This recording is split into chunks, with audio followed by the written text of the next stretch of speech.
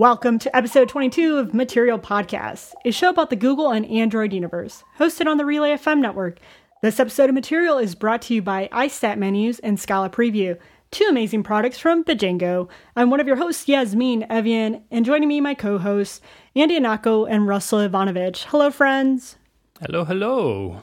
Well, I'm touched. I didn't want to assume that you include me as a friend. Was I not meant to respond to that? I think, yeah. Sorry. I don't know whether you're trying to signal me or signal Russell.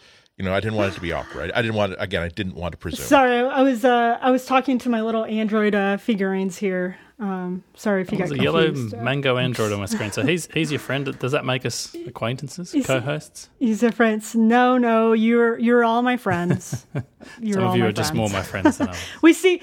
You know what? I see you at least once a week, and that's more than I can say for some of my friends. So I think that makes us pretty good friends. Oh, the question is coming up. That's the big test.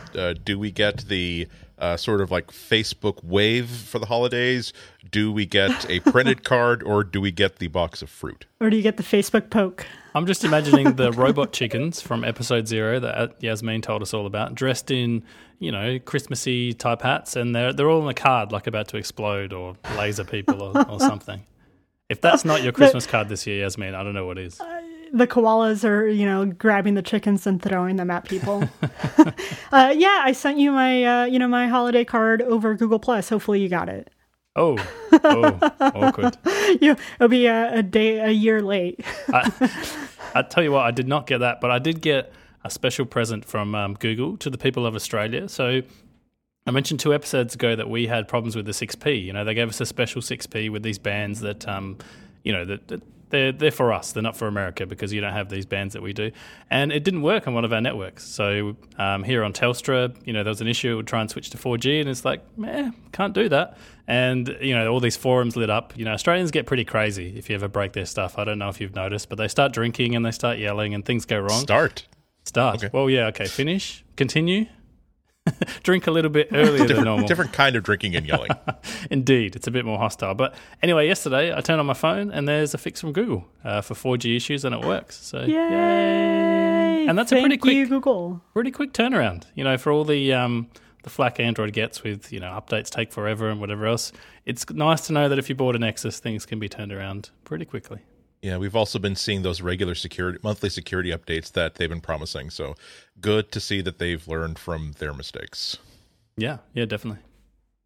Yeah, I've had some issues with Project Fi, and I've been talking to them on support, and they were pretty eager to get my bug reports and trying to figure that all out for me. So I think they're trying. I think they're really trying to say, like, hey, if you choose us, we're gonna help you out and be there for you.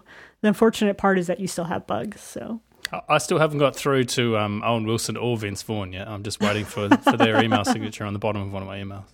And so listeners want to know if we are still using Apple Music. I use Apple Music until my playlist stops playing music, and then I get frustrated with it and then switch over to Google Music. But if I didn't have the trial-free version of Apple Music, I would not be using Apple Music right now. That's probably the only reason. What about you, Russell? Are you still using Apple Music? No. So I had the free trial when it came into iOS. I got all excited. I don't want to keep bringing Telstra into this because I'm not a huge fan of them, but they have this 12 months free. And it turns out if you're on any postpaid plan, you can just go and turn it on, unless you're on a business plan. So, not for me. But I had the same thing. So the thing I love about Google Play Music is I go in there and I'll either pick a song and say start radio, or I'll pick one of their predefined playlists. You know how they have like songs for rocking out or songs for the drive. I don't know how they're guessing that stuff, but I press it, and sometimes there's really good things in there. And the thing I like about it is it doesn't end. So you hit play, and you can literally go through like an entire workday, and it'll just keep picking music. And if there's something you don't like, you're just like, next. And I find I hear some good things. I tried the same thing with Apple Music, and I don't find it as good. I don't know if that's because I haven't spent enough time in there, but I'm not really willing to pay to find out. I think that's my thing. Yeah, and the problem is like the music isn't terrible. Like the selections are actually pretty great, and so I'll be in a work day and I'll be listening to like from the Mac app and finding music, and then I'm in the middle of like coding or something, and then my music just stops. and it doesn't continue playing. And that's like the most frustrating moment, because now my concentration is lost on what I was doing, and my concentration now goes to trying to find another playlist. Oh, so when you say stop, you mean it got to the end? It didn't sort of break? No, it didn't break. It got to the end of the playlist. And sometimes there's been occasions where I try to go click on another playlist, and it's like, hey, sign into iTunes. And I'm like, what do you mean? I never signed out. Why are you asking me to sign in? So it hasn't been a super pleasant process. What I do love about Google Music is that little I'm feeling lucky button, the little dice that rolls. And it just continues playing different types of music depending on what I'm in the mood for. So if I play something, I'm like, you know what? I want something a little bit more upbeat. This isn't what I'm feeling. I click the little I'm feeling lucky button, and a new playlist starts. And so it's just like never ending. And for me, that's really what it is for music. I don't want to go seek it out. I just want the music service to play music that I like and easy for me to continue listening to. I don't want to think. Don't make me think. What about you, Andy? Surely someone here is using Apple Music. No, I'm paying for it because I probably still got to write about it on an ongoing basis. But yeah, otherwise I wouldn't. It's oddly enough, it's the fact that I use so many iOS devices is why I don't feel as though it's safe for me to use it. I'm using the Amazon Music app, the Amazon MP3 app, because it's like the simplest idea. There's an A/B toggle switch in the app. And on one side, this switch is labeled in the cloud. On the other side is labeled on your device. And so you just simply, you flip the switch and you're only looking at stuff that's on your device. You flip the switch and now you're only looking at stuff that's available on the cloud. There is no simpler way to make sure that I will have music on the device that I plan to have on that device by the time the cabin doors close on the plane and I'm now in airplane mode on the device. And Apple Music has done so much to screw up my understanding of what's actually locally stored and synced off of my home library that I just don't want to mess with it anymore. And the curated lists are nice, the radio stations are nice, but they're not so much nicer than Google Music or Spotify that I would emphatically want to use that Apple Music instead of anything else. So they definitely got a lot of work to do, even inside the Apple blogosphere, even inside like these really super I wouldn't call them fans, but there's some writers like Jim Dalrymple at The Loop. Really good writer, really smart, really it's on top of news, and his thinking is often like right in sync with what Apple's doing. But even he was just I'm not using Apple Music anymore. I'm not trusting Apple Music anymore, and it was just it was not a good moment for Apple by any means. But if you still want to use Apple Music, the Android app isn't terrible, so you can still do that. But I guess what we're trying to say is there's other services out there, and I think they're better. So yeah, I mean that's the one thing I will say. They did a good job of their Android app. That's not something I thought I'd say about Apple in 2015, but there you go. Yeah. Just in general, I just don't like the idea of using any solutions that aren't multi-platform. I just have a difficulty. What if I want to introduce this other device into my life, or what if I'm on this other user's computer for a little while? I've been trying to eradicate these Apple only solutions. We're getting a little bit off topic because we're supposed to be talking about Google, I know. No. But I identified, I switched from Apple Notes to Evernote a few years ago. And just now I finally have switched from using, Apple has a utility called Keychain for secure storing of automatically collecting passwords, automatically generating passwords, being able to create and store secure notes. And I'm finally trying to switch everything over to 1Password again, because I've just it's not as though it was causing a problem for me, but I'm setting up a brand new computer and I was about to copy over the same keychain file that I've been using on the past 3 or 4 computers. Then I realized that, okay, this is a good opportunity for me to finally make the switch to something that's agnostic. I think that the more you invest in tools that are available wherever you want to use them, the better. Nice that they have an Android app available, but who knows? All right, I have to tell one more story as part of the feedback. So I don't know if you listeners remember, last week Andy had 2 iPad Pros. I'm not entirely sure, to be honest, had he panned his camera, that there wasn't another 6 or 7, in the background, maybe tiling his walls or, being used as doormats or something like that. And I'm thinking to myself, like, it must be nice. Like, Andy is the 1%, if not the 0.5%. And then I'm in a Slack chat room with Yasmin, and she's asking about cars. What kind of car do you drive, and what do you have? And I'm like, I have a Golf. It's a bit old, but it's cool. There was that scandal and blah, blah, blah. And I kid you not, it felt like 2 hours later, Yasmin gets back on chat and she's like, I have a new car. It has Android Auto. It's a brand new Golf. And I'm like, what kind of co-host do I have? Like, what is going on here? Is there some secret like Relay FM money that I'm not getting, or what? That you're not getting. Oh, we haven't told you about that. Yeah. No, it's just that, like you're in mobile app development, and I'm in the lucrative field of print journalism. Comparatively speaking, Yasmin's in the lucrative field of nonprofit world. So exactly. I think you followed your passion instead of chasing the money like Yasmin and me. So I have to know, Yasmin, tell us about this car that you bought within 3 seconds or whatever it was. It was not 3 seconds. No, we just like Andy, we had a car that was over a decade old, and it was like the car we had to trade in when we found out we were pregnant with our daughter and had to trade in our sports car. And so it finally broke, and I needed a car to commute to work. And so we're looking at options. And of course, being the Android fan that I am, I wanted an Android Auto car. But you know what? I wanted to be wise and responsible, and I didn't want to get a car that would put our, family's budget in jeopardy just because I wanted an Android Auto car. But I found one, and so that's awesome.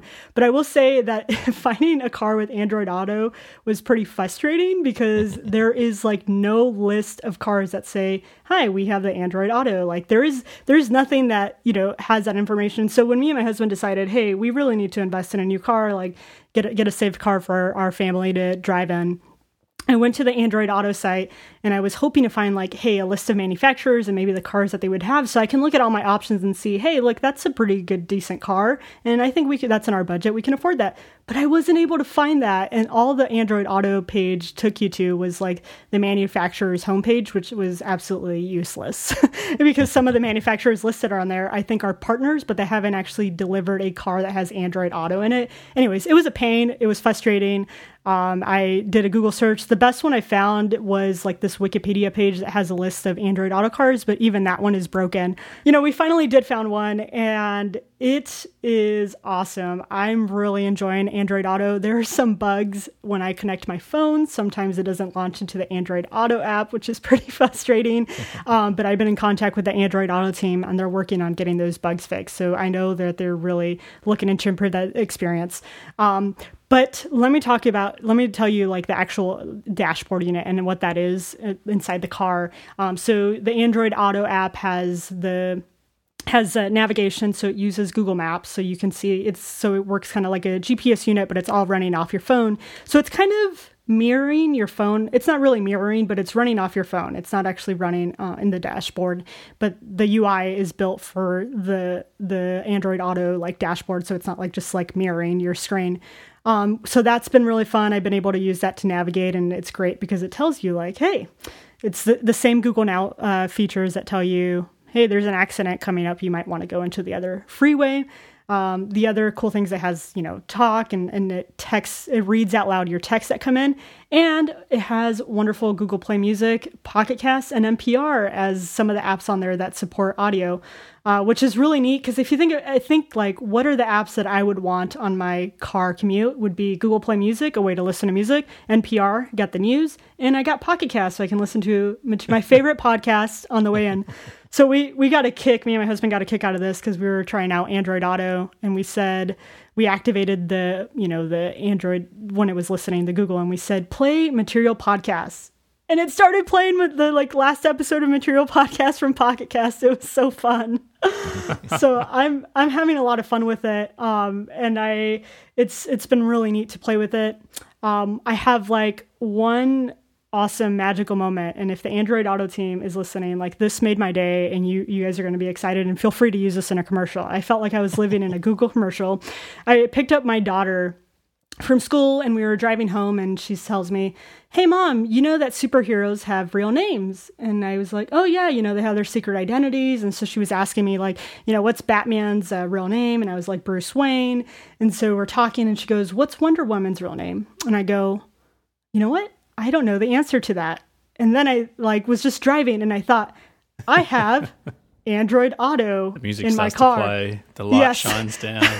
And Camera I think my face lights up at that moment. I'm like, I wonder if it will work. And so I trigger it, and I ask Android Auto what is Wonder Woman's real name, and it told me her name. And the best part, it gave me context of when her identity was revealed. Like, this is a magical moment. And so me and my daughter were able to know Wonder Woman's real name and when her identity was revealed. It was pretty epic. I was really enjoying it. I'm glad you didn't throw it in there, by the way, because that would have been a spoiler for people that haven't read the comics yet.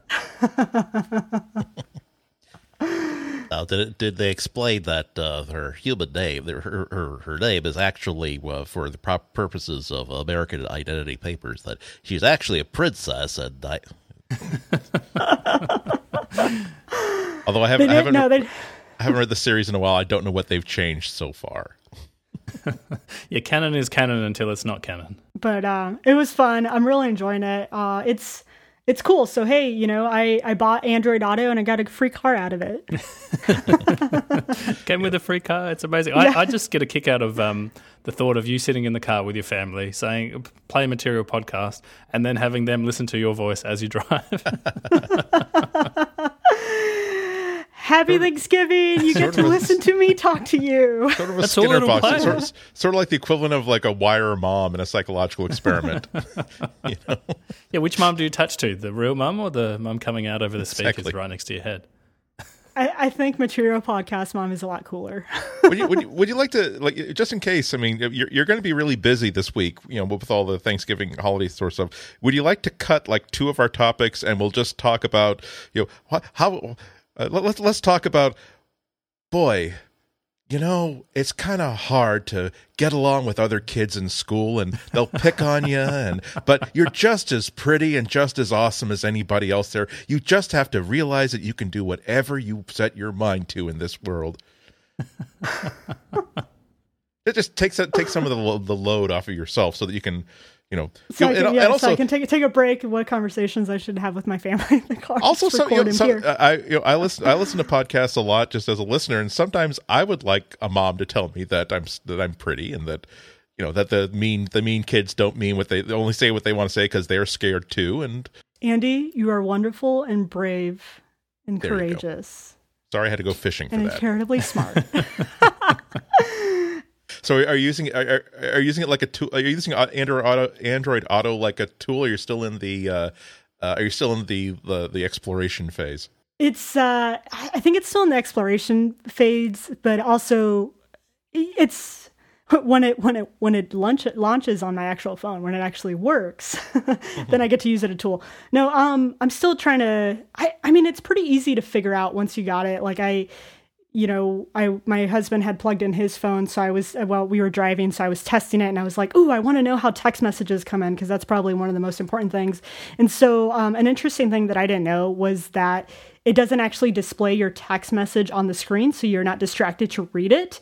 It just pops up with like a little notification from the top, and it has the little picture avatar of who sent the message, and it says like new message from Yasmin, would you like to listen to it? And you click on the little, the little volume button, and it'll read out your text message. So that's actually really cool, because you're not distracted to actually like be staring at the screen. You're not supposed to be staring at the screen. This is supposed to be a screen that's going to help you, concentrate on the road, but help you read your text message and stuff. So the only it's probably actually not a drawback, and I understand why they did this, is that you can't swipe away notifications. So there's like this screen that I would call it the Google Now screen, where it has like your weather, and maybe if you have a new message, it displays it on there so you can tap it and listen to it. And then there also has like, if you're using navigation, it'll tell you like your next turn.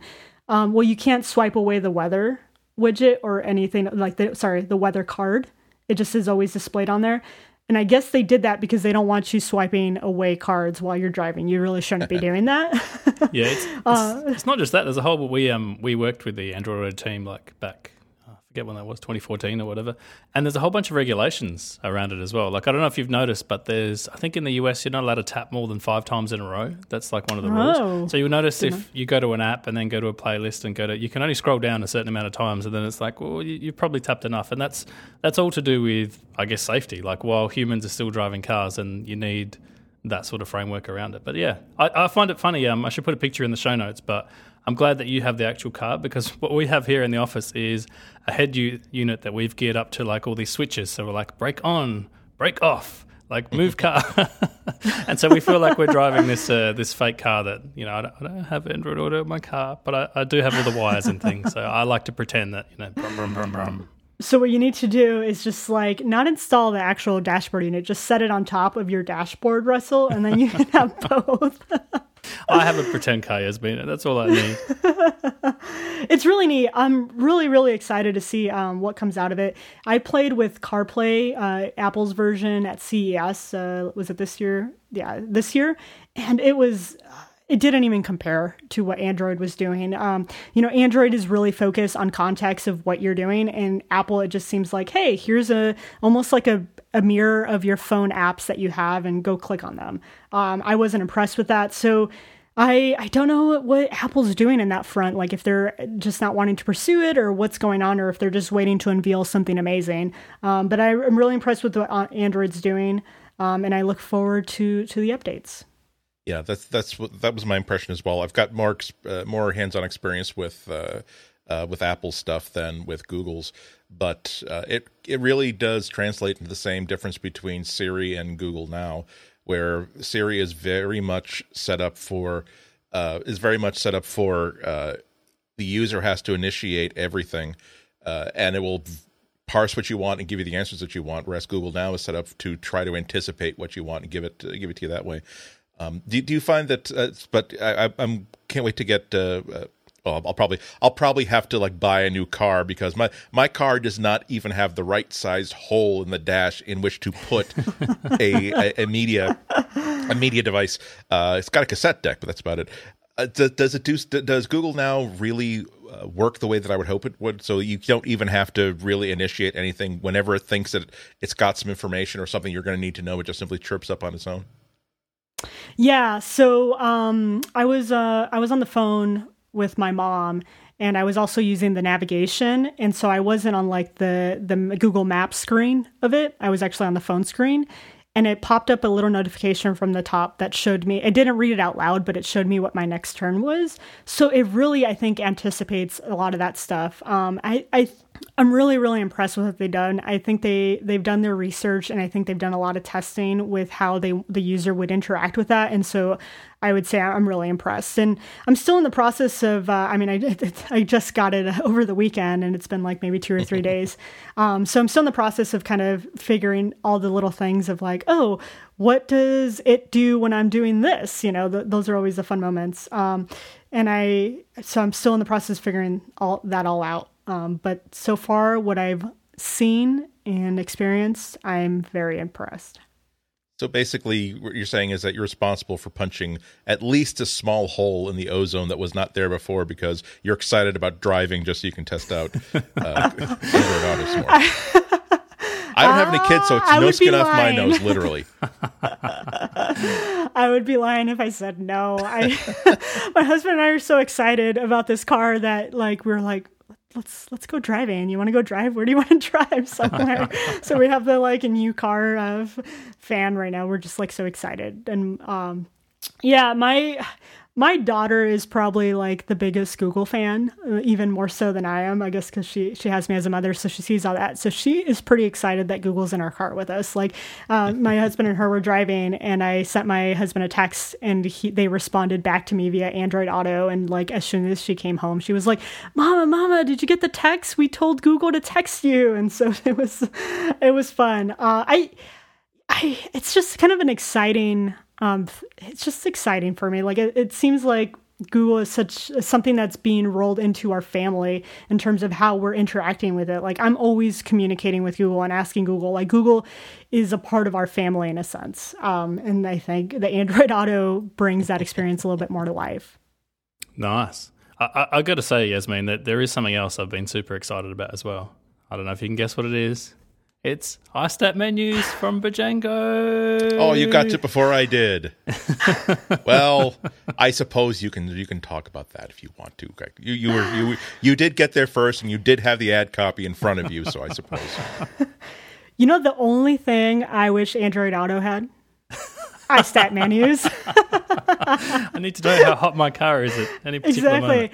I wish I had iStat menus in my car so I can know my CPU, my GPU, my memory, my network, and I want to know what my network connection is at, how fast it is. This would all be wonderful information, but I'm not sure it would be so safe in the car. How big an idiot is that guy who just cut me off? Hey, now I have numbers.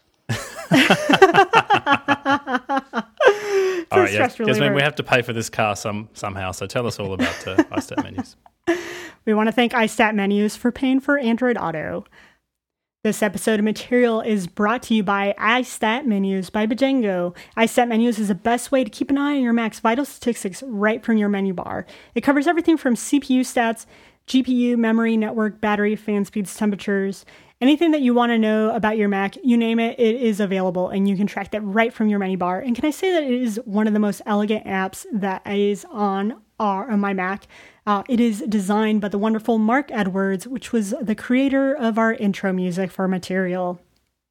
iStat menus includes many El Capitan and Yosemite specific features like showing apps using significant energy, support for compressed memory, support for memory pressure. If you want to know what's hogging up all your memory, you can quickly find out from the menu bar. And yes, look who's there, Chrome. I have my eye on you, Chrome. You're using too much memory. One of my favorite features is that it has this beautiful time zone widget that you can go from the menu bar. So this is a great way to stay up to date on what time it is around the world. As you know, that Andy is in Boston and Russell is in Australia and I'm in Arizona. And so we have 3 different time zones that we need to coordinate in order for us to record this episode and this show. And iStat menus helps us all stay on track, and it's so elegant and beautiful, and we know what time it is in the middle of the day. This helps me know if I send Russell a message, is it 3 a.m. his time or 3 p.m. his time? Am I going to be waking him up or not? We love iStat menus, and we couldn't do the show without them. There's a free 14-day trial to try it out to see if it's for you, and if you decide to purchase iStat menus, which I assure you, you will, you go to bojangles.com/material to get 15% off. Yes, you heard it right here. Mark and the whole Bojangles team is being extra nice to us and our listeners that if you go to bojangles.com/material, you get 15% off. We want to thank everyone at Bojangles and iStat menus for sponsoring this episode of Material. I think the one thing it maybe doesn't do, though, I got a link from a friend during the week, and it was OMG, OMG, OMG, and there was a lot of exclamation marks, a good 12 or 13, just too many to count. And there was a link to google.com/Star Wars. And I have to know right here and now, this is a defining moment in our new friendship. I just found out we're friends at the start of this show. So did you choose? I'm still excited about that, by the way. I've been giddy ever since the start of the show. I can tell. There's a smile just plastered on Andy's face. I'm like, did he get plastic surgery or is he just unusually happy today? So I have to know, though, if we're going to stay friends, did you choose the light side or did you choose the dark side? I'm excited about the Star Wars Easter eggs on Google. I'm right. The movie is going to be released in just like less than 3 weeks, and now I'm starting my media blackout on all things Star Wars. I don't want to. All I need to happen is for this Easter egg to include. If I would choose the Rebels. By the way, I would choose the Rebel Alliance, but I've not visited this site directly because all I need is one innocuous photo to appear. So, and we thought you'd like to see this picture of Jar Jar Binks in the flight deck of the Millennium Falcon with Han Solo and Chewbacca. Like, I don't want to know that. Not that would be a bad thing. I just mean that I want everything in this movie to be a delightful surprise.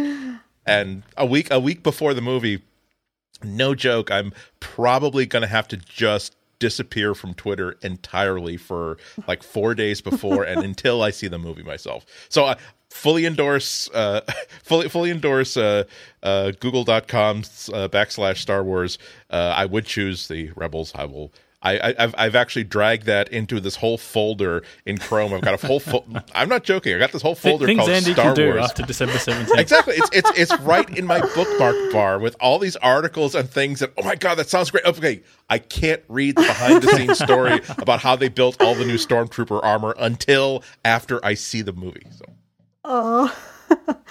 Well, if you can see what is on my Android watch right now. Yasmin is a Sith. I knew it.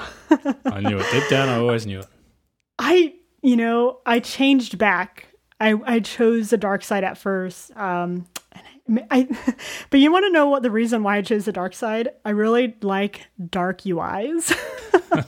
And so I was wondering, if I chose the dark side, is my Gmail going to be like this really nice, like black and red Gmail UI? And so I that's the only reason why I did that. And it's on my watch now, and I guess I need to change it back. I am on the light side now. But yes, I chose the dark side at first. And again, the only reason was because I love dark UIs. That's good, because I'm glad that you changed to the correct side, because Kim Jong-un, really cool haircut. That's no reason to support what's going on there in North Korea. Absolutely. Good cake I hear as well, which I've often been known to switch sides for, but yeah. But not this time. My favorite little thing was, since you haven't been able to see it, Andy, is when you join a side, and then it has like your list of apps that you can choose, and if you click on the little Gmail one, like when it's loading, it has a lightsaber that's the loading bar. It's super, super fun. What a fun thing for them to do to get you all excited about Star Wars. And so, yeah, a lot of their apps are, themed with Star Wars themes. So depending if you chose the light side or the dark side, your apps are going to look different depending on that. So I've selected. As you're talking, I have selected the light side. There's my avatar, and I can actually move it to the left side of the screen. And okay. So every day I've driven in this week, it's been an X-Wing as my car, and yeah, some kind of Star Wars thing I'm not familiar with. I'm super ashamed. Some other spaceship is my home. I really don't know what it is, and I wish I did. Should we really drive all the nerds nuts and say I think it was Voyager or Enterprise? I think Captain Picard was piloting Just it. kidding. I'm not sure. It could be. We're teasing. Please don't send us hate mail. We realize that's from Star Trek. I love that Google would do something like this, though. It's like there are all kinds of UI reasons why you would never, ever do that. Just the simple idea that if there's something you rely on every single day, particularly something like a navigation app, if you disrupt that can cause problems, starting with inconveniences and ramp up with someone is staring at that screen 1 second too long because they don't recognize the familiar place marker, and now they're heading into a phone pole, and they're going to be very late for work. But I love the idea that they just did it anyway. I'd like to. I'm burying that cynical part of my brain that asks, so did Disney give them a bunch of money to have them do this, or was it just simply this was a great idea, and of course they sold them the licensing for about $1 just to make it legal? And because if this is a big ad, I'm not saying I will not click through this ad in its entirety. I'm not saying that this. I'm just saying that I would like to know. It's like when you find out that like all the controversies on Cake Boss were actually manufactured by the producers of the reality show. Wait, what? Oh, spoilers! Spoiler alert, Andy. I'd love you to thought know they as just well. happened to have an easy bake oven in the back room, and that's how they're going to settle their dispute spontaneously? So if anyone out there is listening and knows, our email address is on the website. You can send us an anonymous tip. We'll keep your name private. Just let us know. Yeah, it's the fun little tool that they even created, like a Star Wars app, and I don't know if Google created it or someone else did, but yeah, like I was showing them, is that it changes your Android Wear watch face to whatever side you're supporting. So it's pretty fun. I'm having fun with it. Yeah, I've got to say, if anyone knows how to market, it's Disney. If there was ever any doubt about what Lucas handing over the rights to Star Wars to Disney meant, this is it. This is the Disney marketing machine in full swing. but speaking of like light side versus dark side, there's always been like Star Wars and Star Trek. I'm not saying one is one. Maybe this is more of a yin and yang sort of thing. They're not opposing forces. They're just two different things that the positive space and negative space of each other help to define each other. And it turns out that Star Trek is like at least defining a lot of what Google is doing. There's a really good really good article on time.com called, cleverly enough, Google Now, and it's all about how Google is going to be proceeding its grand plan into the future. And there are a lot of really cool takeaways from it, like the larger ones being that they realize that if fewer people are using web-based search, there are fewer people that are going to be more mobile apps than stuff on the web. There are fewer opportunities for Google to slap ads on things, and therefore potentially, if that's the thing they're making all their money on, they won't have money to fund things like really cool Star Wars stunts on Google search. And so they're trying to move more towards making Google Now even more proactive, so that it will you'll have an ongoing conversation with your devices. It won't be just a shortcut while you're driving or while you're jogging. It will be your interface. The really nice thing that I thought from it was how I think the money quote of the entire thing was, whereas today Google search is okay Google, how many calories are in a chocolate cupcake? The future version of Google search will be, okay, Google, help me to lose weight. And it will know that if this is one of your ongoing goals, Google Now will keep proactively finding opportunities to help you in goals that you've set. But bring it back to Star Trek. There's this adorable bit. So they talked to Amit Singhal, who is a very familiar name to fans of Google. His technical title is he's a senior vice president and a Google fellow. But he's one of those early hires that took the original Google search algorithm and absolutely turbocharged it in the early days. He's known frequently as the father of search, because the reason why Google became Google is largely because of the work he did improving Google search. And he is such a Trekkie. As an illustration of where they want the direction of Google search to go, he actually wanted one of those Star Trek: The Next Generation communicator badges. So they actually built some of these where yes! there's a picture in this article of him smiling like anybody who just got a working Star Trek prop for freeze around the office would be smiling. And it's this badge, like where the communicator badge would be, not much larger than a Star Trek communicator badge. And the way it works, you literally tap it. It works as a conduit for Google Now. You ask it questions, and there's a speaker in there, and it responds to you with the information that you wanted.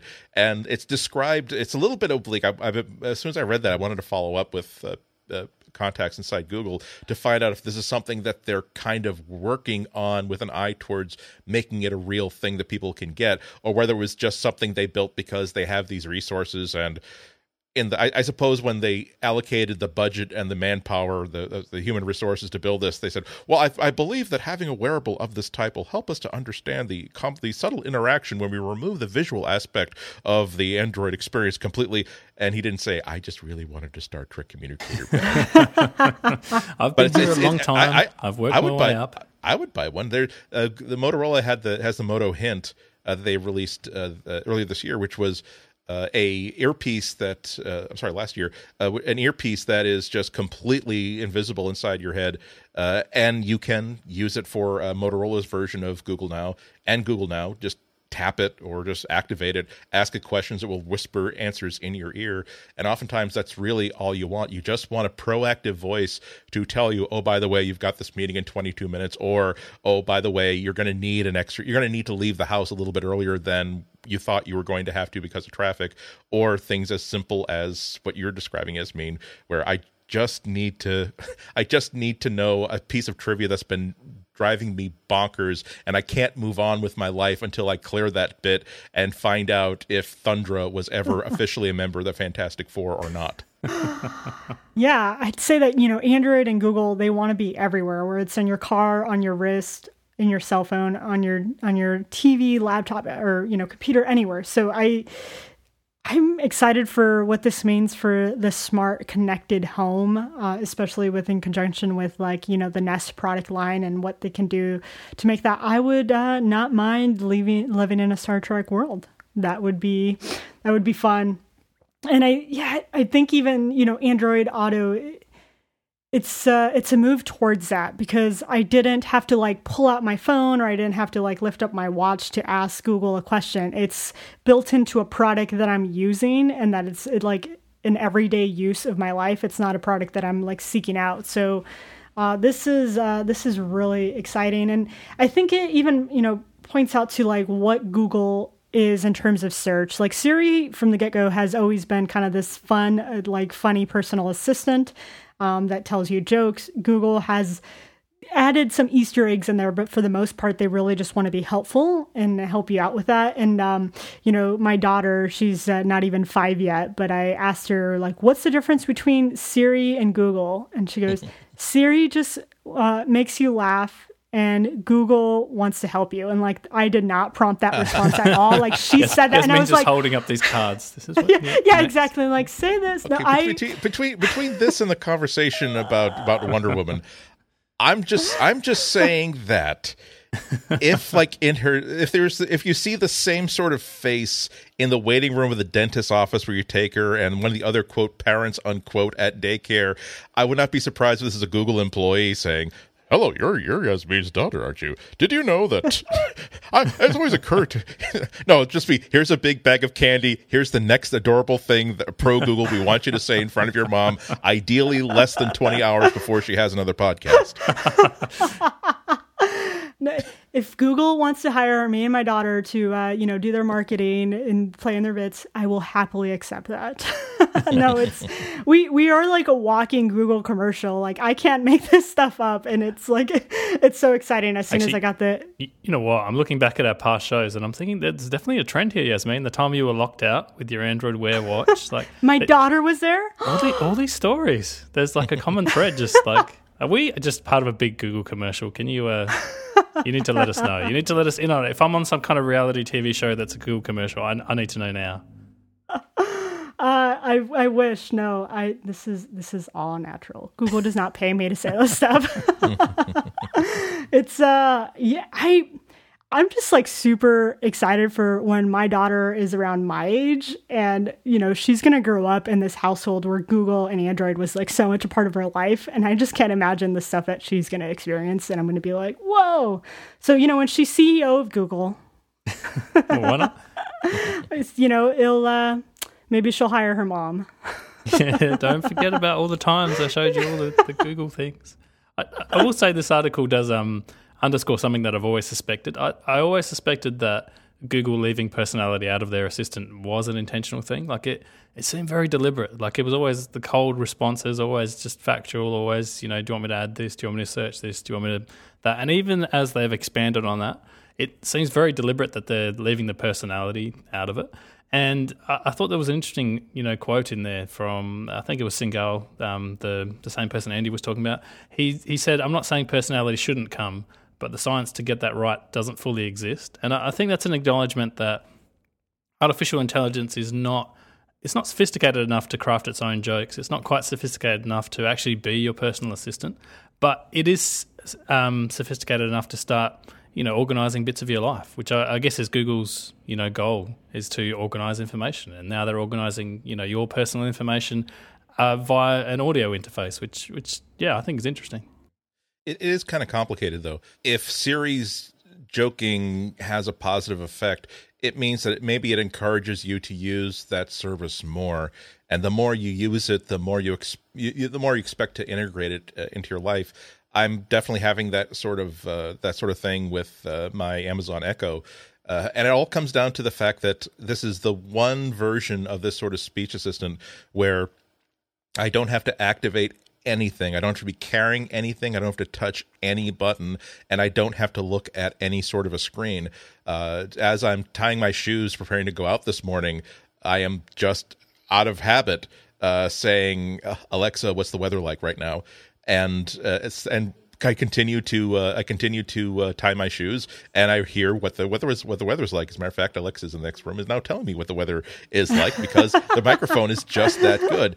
And whether it's setting a timer, whether it's playing music, the fact that I don't even have to look at it means that it's the easiest way to get a certain answer, even oftentimes when I'm here in the office and I just need to know what's the weight of a certain thing, or something's some piece of data is being given to me in grams. I need to know how many ounces it is. It's actually quicker for me to just raise my voice a little bit and just keep on typing and just ask a question of Alexa, even though I could just, command tab into a browser or even access Siri on my phones or anything like that. So I think the biggest battle is just getting this voice so integrated into people's lives that it is almost instinctive to go to it. So I think it'd be nice if I don't know, if Google Now had a name of some sort. But you're right. It needs to be useful more than anything else. Yeah, I think there's another interesting question, though, is if you think about Google search, it's the thing that kind of launched Google into prominence. They figured out a really good way to monetize that. You put ads down the side or you put a sponsored ad at the top. And it's a very direct thing. You can say to a sponsor, hey, if you pay us X dollars, you appear here. We'll track how many people click that. You'll get like a direct link. I do wonder, I think it's a good idea to be at the center of people's lives. And if that moves to an audio interface, like Google should be there as well. But how do you monetize that? Like, does this personal assistant start giving you ads? Like, do they, hey, Yasmin, I'm about to tell you the name of Wonder Woman, but first, let me tell you about, some Scala Preview or something. Well, as much as I would love to listen about Scala Preview, I don't know if I'd be using the service so much if I asked it a question and it fed me an ad instead of the answer. And you can do that on a visual interface where the ad can be kind of in the search results because you're skimming it, but it's actually that's not the final answer that it's giving you. So I don't know how they would be able to do that in an audio format. So that would be interesting. Well, the answer to that is to make it so subtle that you're not aware that you're being advertised at. If all the stuff they're talking about in this article comes to a logical conclusion, then I gave you the example before about the Google Now command changing to I want to lose weight. Now it will be giving you stuff that will be legitimately helpful to you in very many ways, but it will, I'm in the supermarket, and because of beacons and because it's got those internal maps, it knows I'm in the produce section and will say, well, do you know that if you're last week you didn't have quite as much vitamin C and vitamin E as you should have gotten? Did you know that this piece of fruit that you're passing by is actually very, very good, and that sort of thing, and it's very consistent with the sort of flavor profiles that you seem to like, and not knowing that there was a co-marketing board that it could have picked any of 5 different things, but it happened to pick the thing that advertised by somebody who was looking for people just like me. That's the scary bit. It is scary. It also sounds like a bit of a minefield when you think about the kind of problems Google and Microsoft have had in places like the EU with search dominance, and Microsoft with their dominance of their operating system. Can you be upfront about the advertising? I don't think you can just slipstream it in and not say that this is here because X, Y, and Z paid for this to be here. I think that starts to become a really interesting debate that people are going to have. Right, because then you don't trust the service anymore. Because then all you think is all Google is doing is serving me an ad that someone paid to be here versus the actual information that is truth. Yeah, and to be clear, we're not actually saying that Google is going down this way. I have no idea what their plans are. I'm just saying I doubt it. Yeah, it becomes a lot trickier because, like you were saying, Yasmin, visually it's easy not to clutter an interface and still include advertising. I think it's harder in the audio world. Maybe you do have to do more of that integrated thing that Andy's talking about. Yeah. Well, I think we all owe a debt of gratitude to Time.com for giving us this wonderful preview of what we can expect to see from Google in the upcoming future. As a fledgling app developer, I only wish that there was a way that I could have such powers of preview, of legitimizing and imaginizing and conceptualizing the interface of an app that I'm trying to build without actually having to build the darn thing, but such a thing is impossible. So I have a tool for you, Andy. It's called Scala Preview. What? Andy has a problem and you have a solution. That is amazing. Tell us more, Yasmin. This episode of Material is brought to you by Scala Preview. If you're designing an Android or iOS app, Scala Preview is the quickest way to send pixel-perfect, color-perfect design preview from your Mac to your device. It works with many design tools and can send real-time canvas updates from Photoshop. Lets you see the design in place, making it far easier to get colors, text size, and other design elements right before writing any code. Scala Preview also features color blindness testing, so you can ensure your design has enough contrast, even those with less than perfect vision can see. As a designer, I can't tell you how great a tool like this is. You get to know, hey, is this the right font size? Or, is this too much of a reach for my user to not be able to tap on it? I need to know. There's nothing that can give you that sort of insight until you actually have it in the context of the phone that you're actually going to be using this app in. And Scala Preview helps you get that. The best part is that they have an Android app. As a designer, one of the things that always irks me is when I hear this awesome design tool and they're like, oh, for iOS. And I'm thinking, Android users love design too.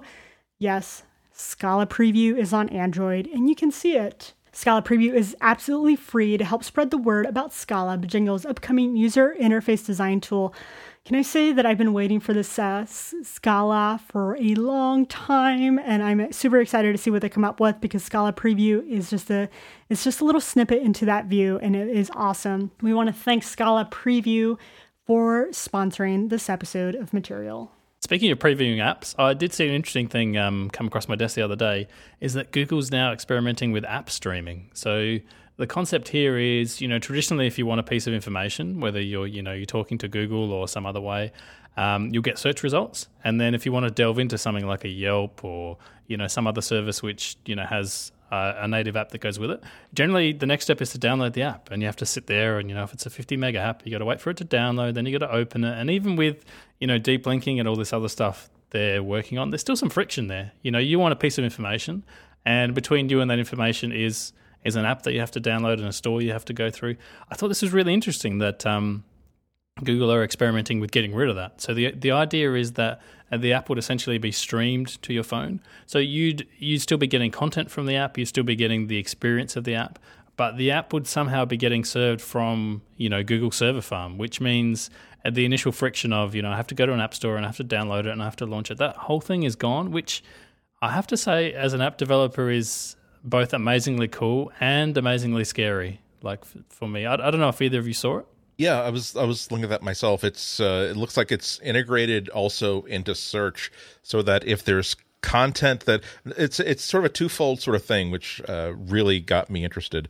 That not only can it now index search results from inside apps, but some of that stuff is sort of buried inside the app itself. So for instance, let's say that you have a catalog of drug interactions, and that is not on the open web. It is material that the developer has put directly into an app themselves, with the permission and with the support, actual active software support of the developer. That content can be exposed to Google Search. And if you're running an Android device and also running this from within the Google Search app itself, there is one link to take you to information, another link to take you to, well, here's this app on the App Store, but another link that takes you that simply says stream.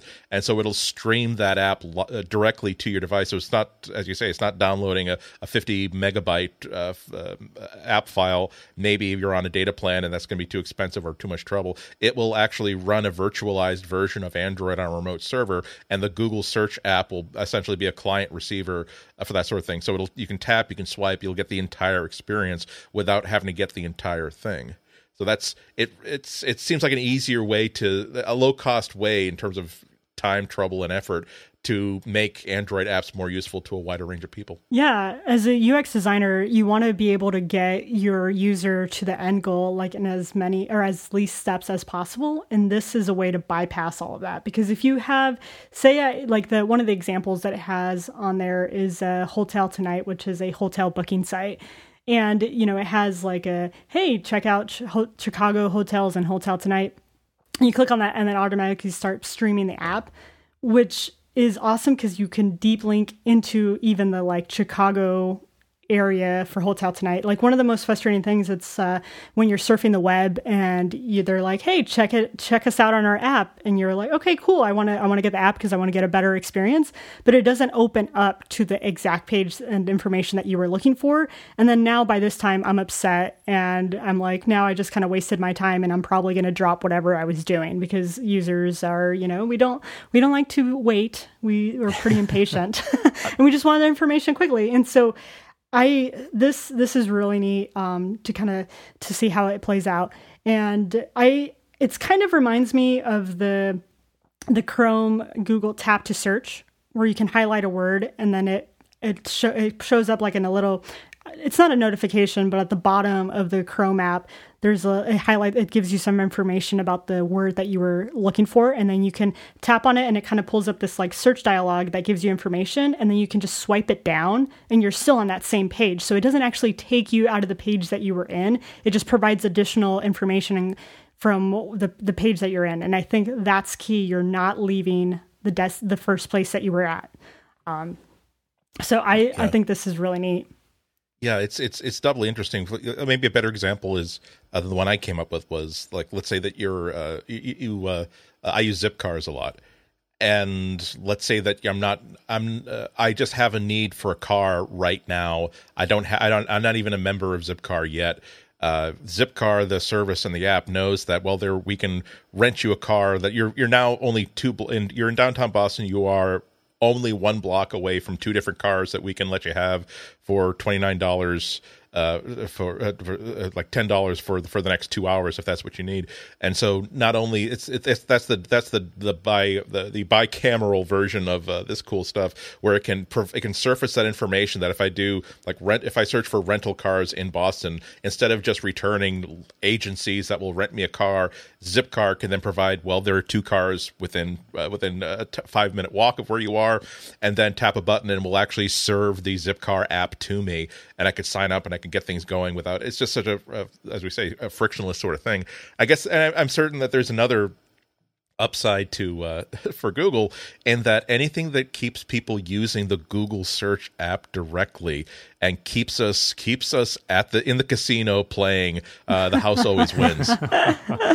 Yeah, exactly. I think the other interesting thing is that when we moved into the app world, circa 2008, when apps started to become a big thing, it felt like just before that point, we'd finally got past all the silos that we had before. The web was reasonably open. Everything was on the web. You could get to different things.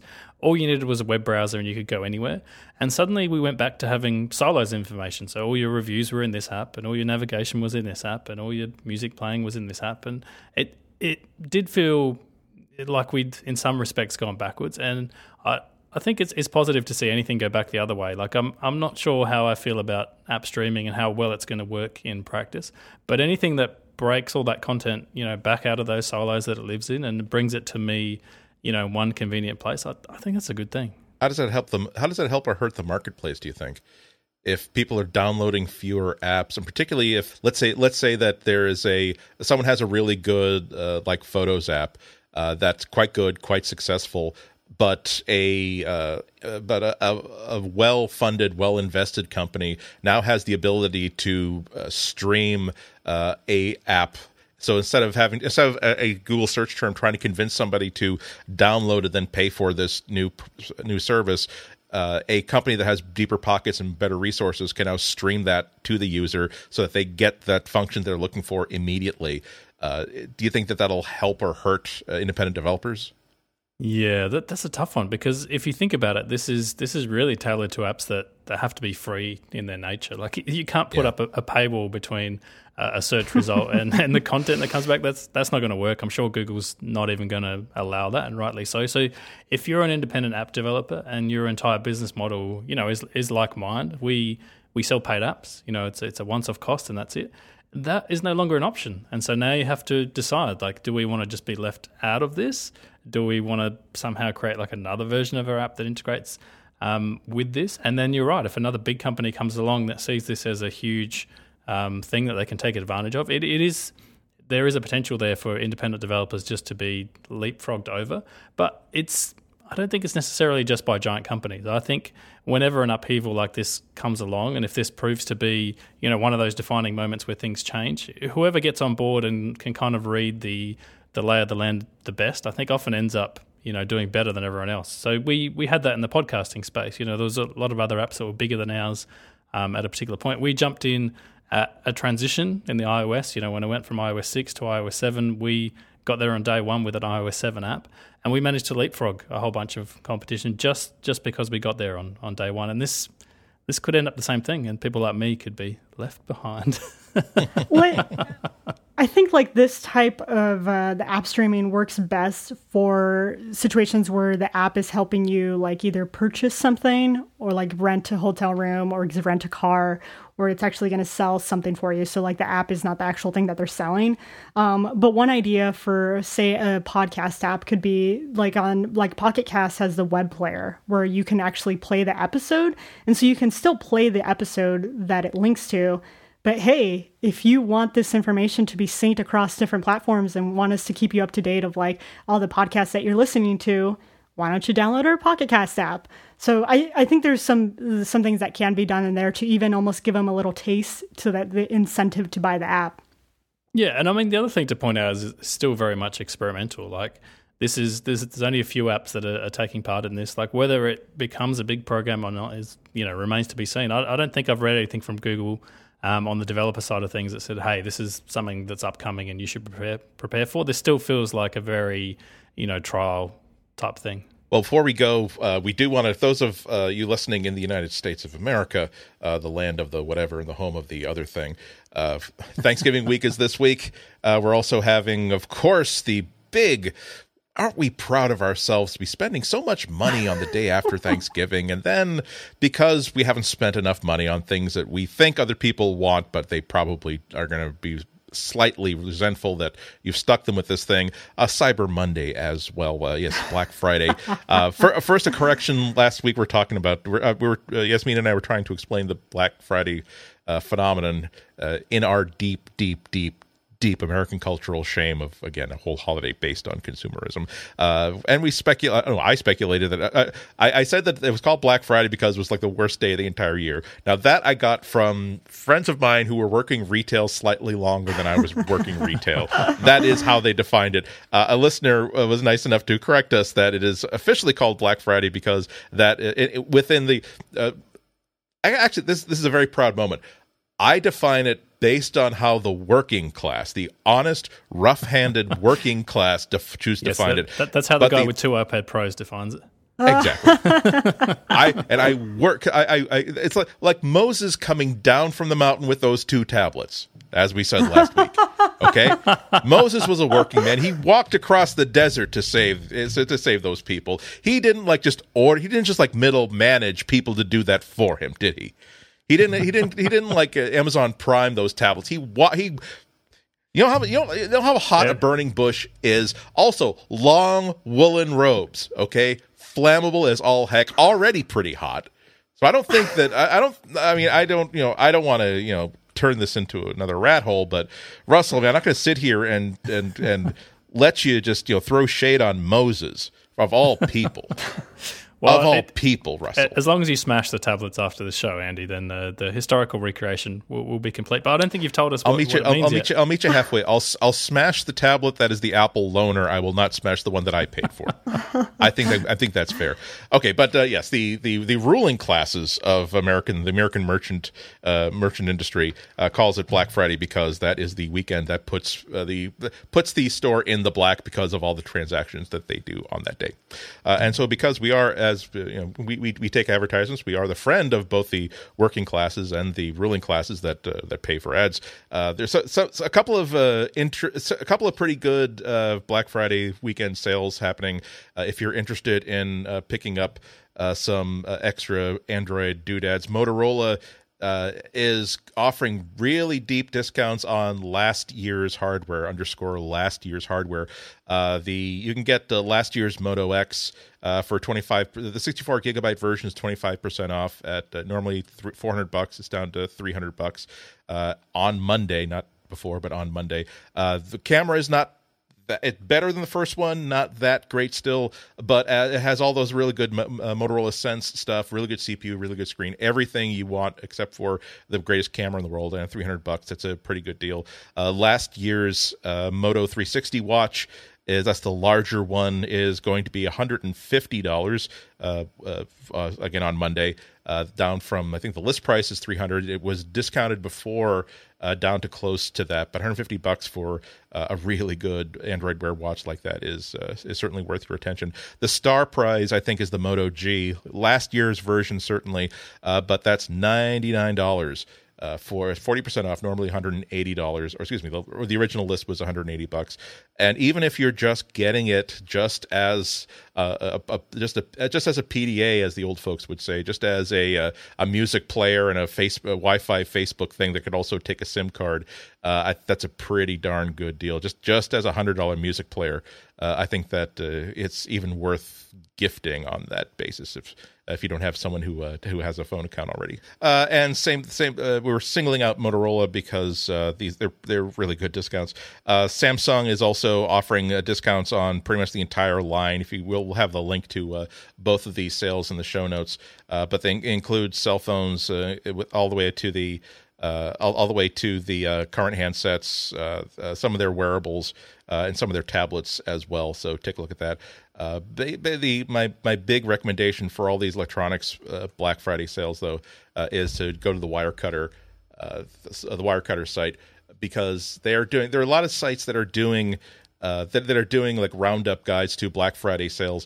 I think that the Wirecutter, and you go to thewirecutter.com, has the best combination, because not only are they being really, really thorough about finding weekend offers, but they're also the best single trusted review site that I know of.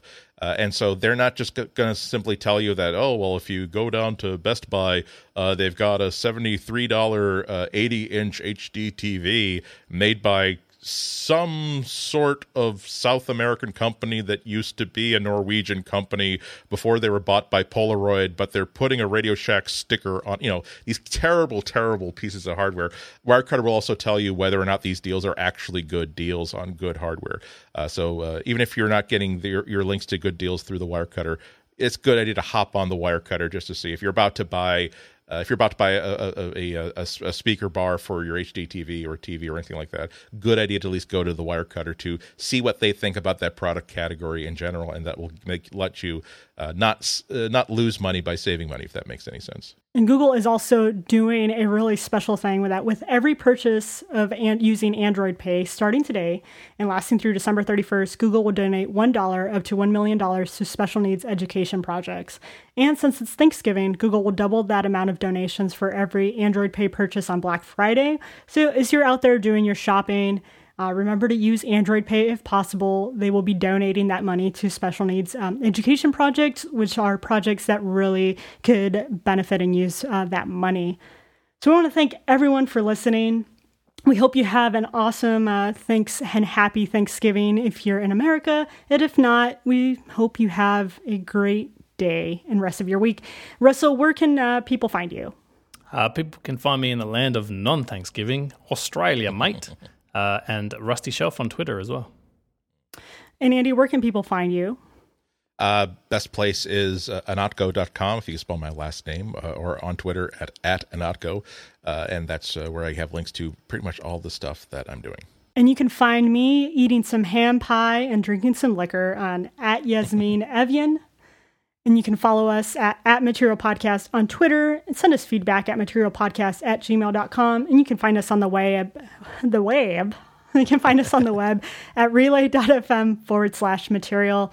Until next time, don't forget to use Android Pay. It goes to a good cause. Stay in Material.